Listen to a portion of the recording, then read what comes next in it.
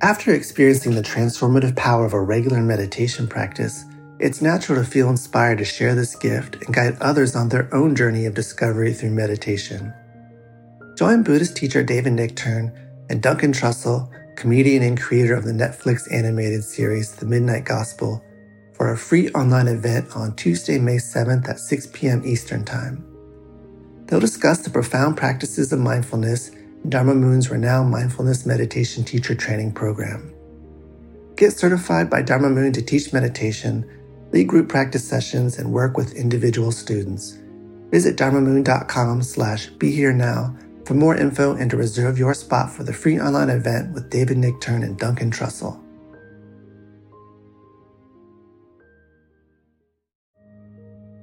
This show is sponsored by BetterHelp. What would you like to get off your chest? Are you holding on to secrets, fears, or frustrations?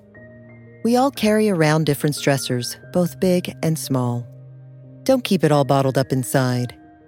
Therapy is a safe space to get things off your chest and work through whatever is weighing you down. It's also a great way to learn to resolve conflict, change negative thought patterns, and more. If you're thinking of starting therapy, give BetterHelp a try. It's entirely online and designed to be convenient, flexible, and suited to your schedule. Get it off your chest with BetterHelp. Visit BetterHelp.com/BeHereNow today to get 10% off your first month. That's BetterHelp, HELP.com/BeHereNow.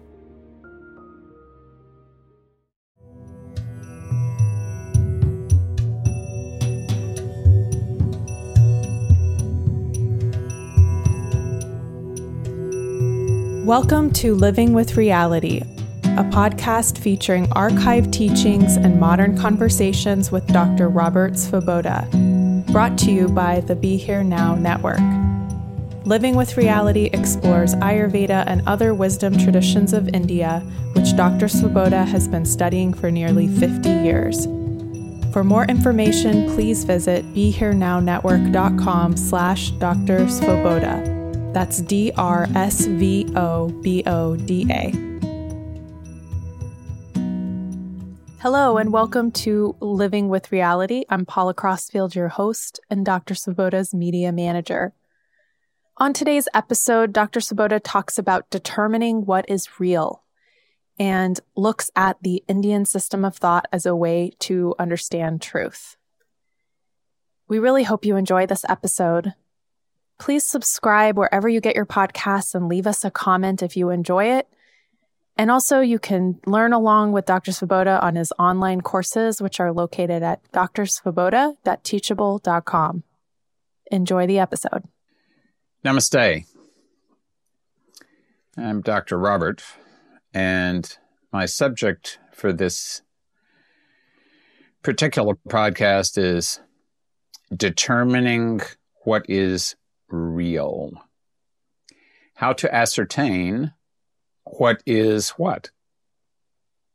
This is a subject that has been occupying the minds and attention of human beings for many thousands of years.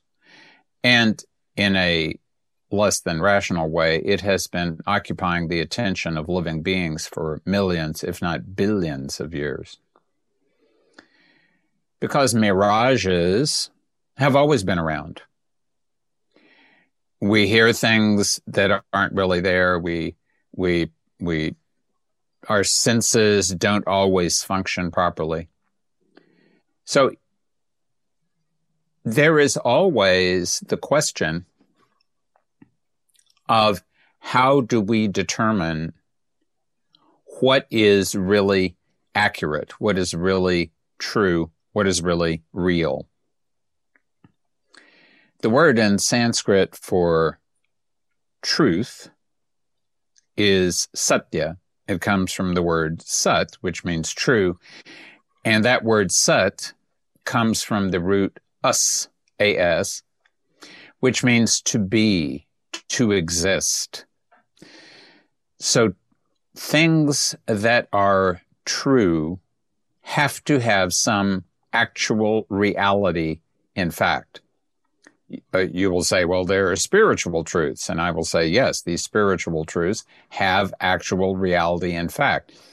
If you follow certain practices and you focus in a particular way, you can experience what other people have experienced. Our experiences are not always accurate. Our experiences are not always true. So there is that question of how do we determine what is what? How can we prove to ourselves that something is accurate? Possibly the best place to begin is the methods that have been employed traditionally in India. There are different sets of methods depending on how you were taught them in the context of which subject. I was taught them first in the context of Ayurveda, and that's how I will describe them. There are four methods of determining what is accurate and real, of proving a surmise or a hypothesis. The first is pratyaksha. Pratyaksha literally means in front of your eyes. So that means direct experience, direct perception.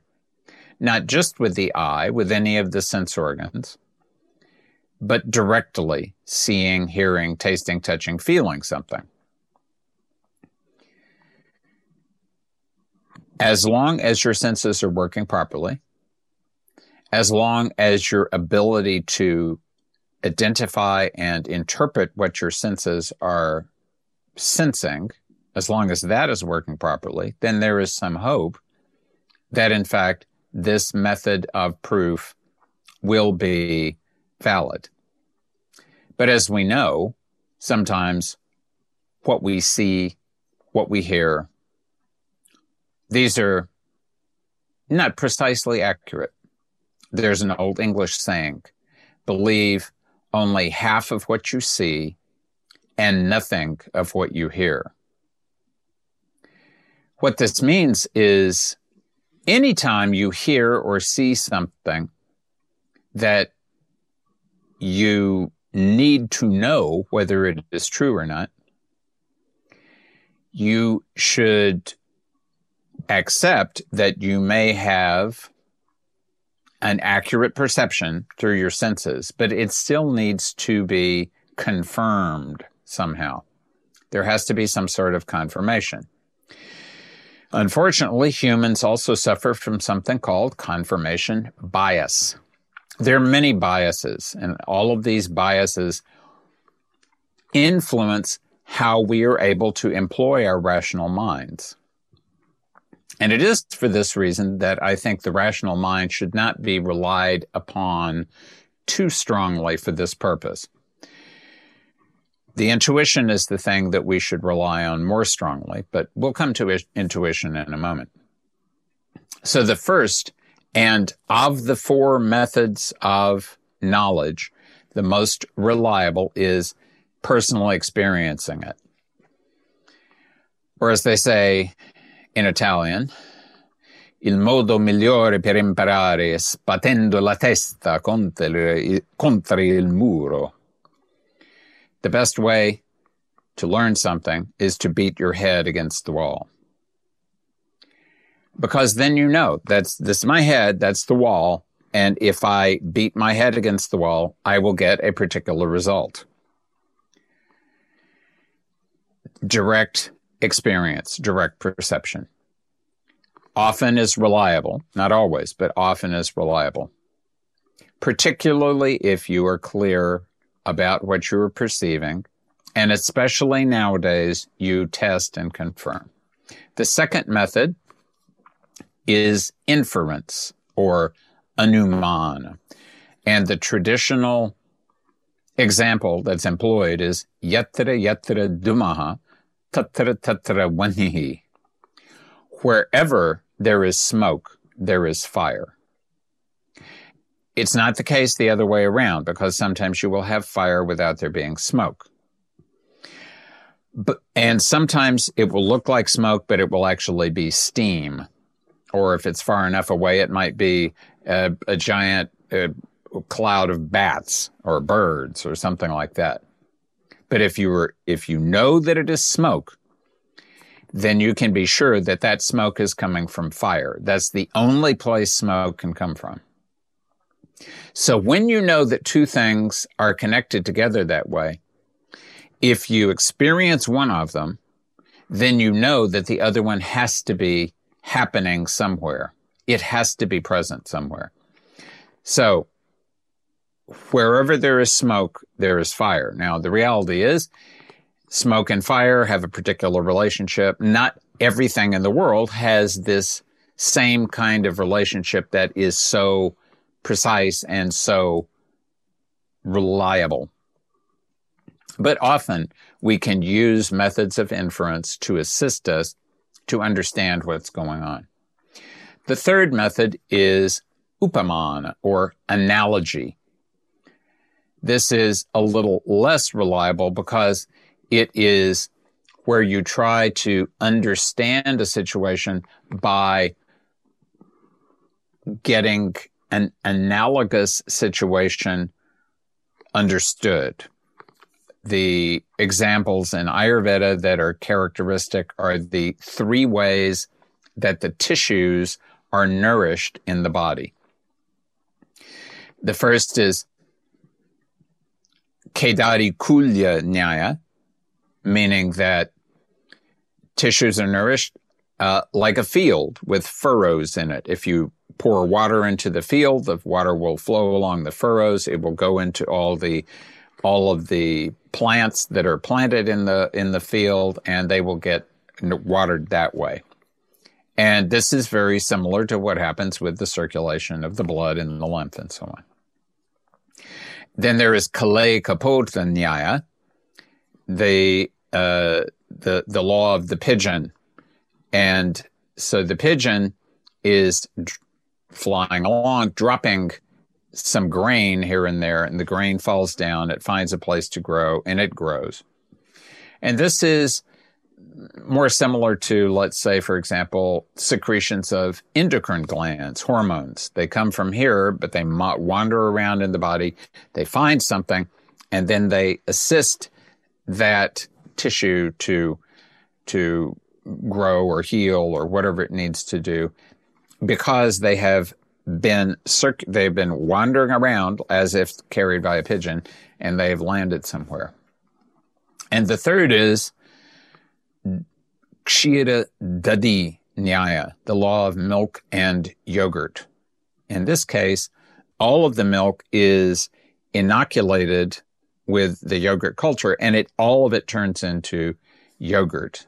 And in a way, that's what happens with the juice that gets absorbed into the bloodstream. It mixes with the blood. It turns into blood. It's converted into blood completely. So these are ways of understanding. They are not direct experience. They are not direct inference, but they're ways of understanding how things might be.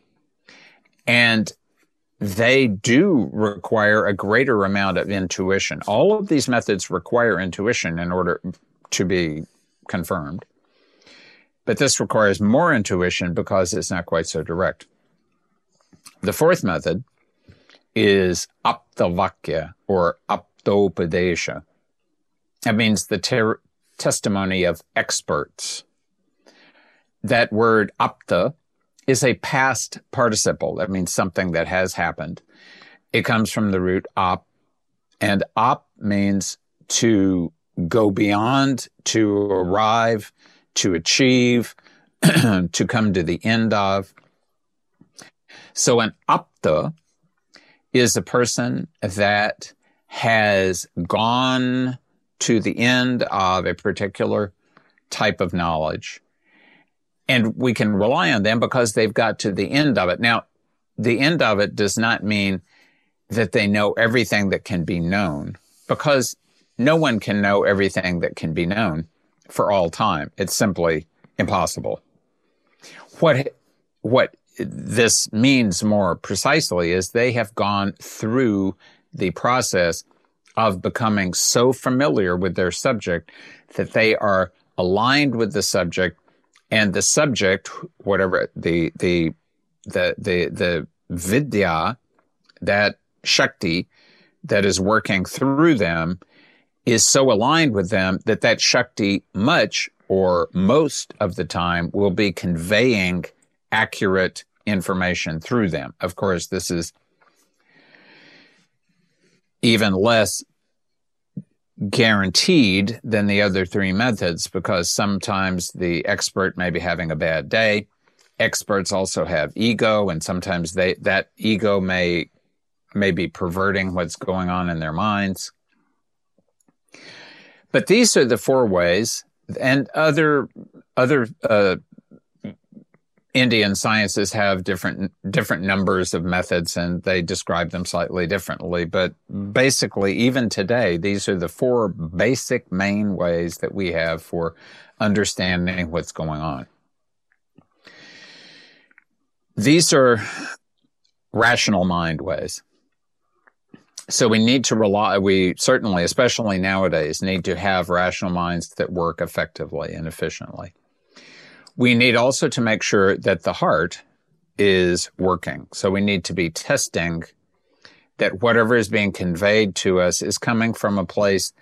It doesn't have to be someone who is gushing with emotion, but it has to be someone whose heart is sufficiently open that they are in touch with their own emotions so that there is a greater potential for them to be communicating something accurately. Now, in the case of people like doctors, this is something that for a real legitimate doctor, it was always expected that they would be connected to their emotions. And sadly, nowadays, many of them are not. Lawyers rarely are connected to their emotions. Politicians, of course, as Vimalananda used to say, have to put their conscience on the shelf. So you always have to, for example, be suspicious of what a politician says. Though, when in the case of the person who has been the head of state of the United States for the past 4 years, when you learn that that individual has delivered 30,000 lies in public over the past 4 years, that's an average of 20 lies per day. You have to suspect that this person is someone who is not in touch with anything other than his image of what he wants to project. And you should, in my opinion, be extremely suspicious about believing anything such a man would say. Because we can be sure that such a man does not have any kind of connection to the truth if he is able to lie so effectively, so religiously, so ruthlessly. What would be ideal is to understand something rationally, to feel the rightness of it emotionally, not get all excited about how things might be, because, of course, people can be led astray by emotion also. The German population was led astray by the emotion of Adolf Hitler, who told them he would make Germany great again. And you see what happened to Germany as a result of being led astray by someone who spoke to the emotions of an entire nation. So in addition to the head and the heart, we also have to use the hara, the intuition, down below the navel. We have to open this. We have to learn how to work with it so we can intuitively ask ourselves, is this plausible? Is this something that could actually exist? And if so, then we have to continue asking questions about whether it does exist or not. This is extremely especially important nowadays because of such a great amount of fake news that is being prepared. Fake videos, fake audios, fake everything. Everything can be spoofed. Everything can be imitated. And so very soon it's going to be difficult. There will be all kinds of things being put out, being presented as if they have come from so-and-so, when in fact they have simply been generated by someone who wants so-and-so to be seen in a particular light. So the question of what is real and what is unreal is one that is even more difficult nowadays than ever before. And for this purpose, there are many things that have to be acknowledged. And one thing, of course, is that we always have to ask lots of questions. So you need to come up with a set of questions, whatever those questions might be, and you need to ask them regularly. You need to ask, who is benefiting from anything that you read on the internet? Who is benefiting from this? What are they getting out of this? Always be suspicious, because people are posting things on the internet because they have agendas. Those agendas might be good. Those agendas might not be good. So try to discover the individual's agenda. Once you have discovered the agenda, use your common sense. Evaluate whether what they say, what they're displaying, sounds right to you, whether intuitively it feels right to you. If it seems to be feeling right, then it's time to check many other sources. And don't check sources that are simply that you find on their website or someone else's website. That puts you into the echo chamber. That puts you into the place where you're only going to be hearing the same thing from many different sources. And people will say, well, I went on and I did the research. You didn't do any kind of research. All you did was you got into a domain, and then you started going from one site to another site in that domain, and people started to tell you a particular lie again and again, over and over. And once a person has heard a lie often enough, then, and they hear it from people that they seem to be reliable, they start to, it's easy to start to believe that that lie is actually true. So if you, and this is something that is appropriate for everyone. If you have a more leftist bent in your politics, spend some time always looking at right-sided, right-wingish websites also. Get different perspectives on the same reality. If you have more of a right-wingish kind of perspective, look at leftist websites also. Always get different perspectives. There are always two sides, at least, to every story. Don't look for balanced reporting. Look for accurate reporting. Focus on the evidence. When something is presented as evidence, try to confirm that evidence from somewhere else. Consider the source. Remember that something, and I can't tell you how many people come to me, people I've known for 30 and 40 years, and they say, oh, this must be true. And I said, well, why should it be true? Well, it came to me on Facebook. And I said, what does that prove? Well, but how could it not be true? It could easily not be true. There's plenty of reasons for it not to be true. Simply because it comes to you from someone you trust does not mean what they are sending to you is accurate. Always be suspicious. Pay attention to fact-checking sites. Find one or two that you like and keep using them. Keep finding out what is, and something that appears to be too good to be true, remember, almost always is too good to be true. So, one thing that you should remember, of course, is that it is easy to start to feel overloaded and to feel that you simply cannot determine what is accurate. When you get into a space like that, the first thing to do is remember to breathe. Breathe calmly. Breathe slowly. And then reconnect yourself to whatever it is that is your Ishta, is your personal deity. Now, that personal deity could be the supreme reality with no qualities. It could be a mountain. It could be a star. It could be anything. But it's that one thing that is at the center of your being.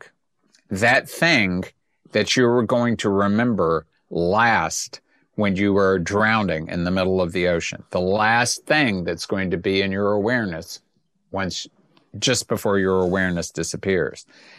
That is the basis of who you are. And that always needs to be refined. Because ultimately, it is that thing that is connecting you to the supreme reality. Always look through that thing to the supreme reality. That will be beneficial for you and for that thing, whatever it happens to be. Always go in that direction. And what is the supreme reality? Awareness. It's awareness that has no limitations of any kind of attitude, any kind of preference, any kind of opinion. It is simply examining things clearly, quietly, passively, allowing the mind to be open, not jumping to conclusions, perceiving things as best you can, understanding things as best you can, not jumping to conclusions, not immediate, because, of course, everything is moving much faster nowadays.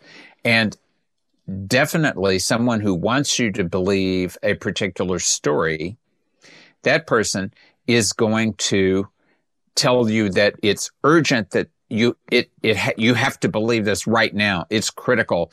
If this is our last chance, otherwise the entire world is going to completely explode, implode, fall apart, dissolve, or something else. In this way, it's just like salesmanship. You have to act now. So if the more someone says you have to believe some way right now, the less you should believe them.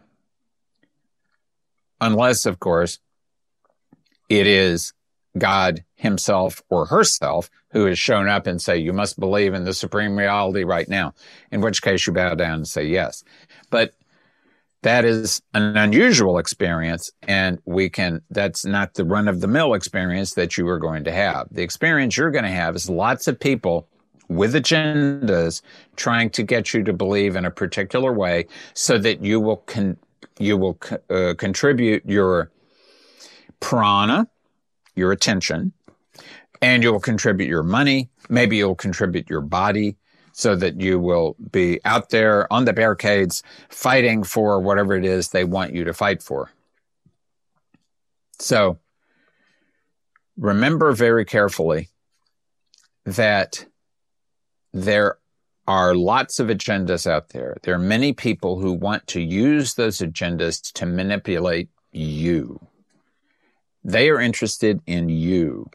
They are interested in you because you have attention, you have money, you're a resource. You're something that can be plucked like a fruit. You're something that can be reaped like grain. You're something that can be consumed. You're something and that's why they want us to be consumers, like termites, so that we can be consumed just as we are consuming things. Instead, remain as calm as possible. Keep your mind as clear as possible. Don't spend too much time looking at any kind of news. Pay attention to what is necessary. Pay attention to what is important and try to keep your attention focused on what you have known to be true. Because when you know something to be true, when you have experienced it, when you have seen it, when you personally have had that experience, in the future, you can test inside yourself whether something that is in front of you right now is making you feel the way that you felt when you had that previous experience that you absolutely discovered was 1,000,000% true. Now, sometimes it's an experience as simple as I looked at a red chili and I did not know what the red chili was like, and I bit into the red chili enthusiastically, and lo and verily, the red chili was really, really, really hot. But now you have learned something. You have had personal experience. This is a red. Now, not all red chilies will be equally hot, but you have learned that this red chili very likely is going to be hot. You have also learned that if a stove is hot and you put your finger on the stove and you hold it down, you will burn your finger. You don't have to do this too many times to know that anything that is hot, you should keep your hands away from. This is direct perception that you cannot argue with because your flesh will not permit you to argue with it. So that is real. That is true. That's the level of experience that you want to have when you are saying, I am having a particular experience. Not, oh, I'm having experience up here. No, it needs to be a in the body experience. It needs to be felt to be true in order for you to be able to conclude that it is true. So, this is Dr. Robert wishing you truth and reality. Om. Om Namah Shivaya.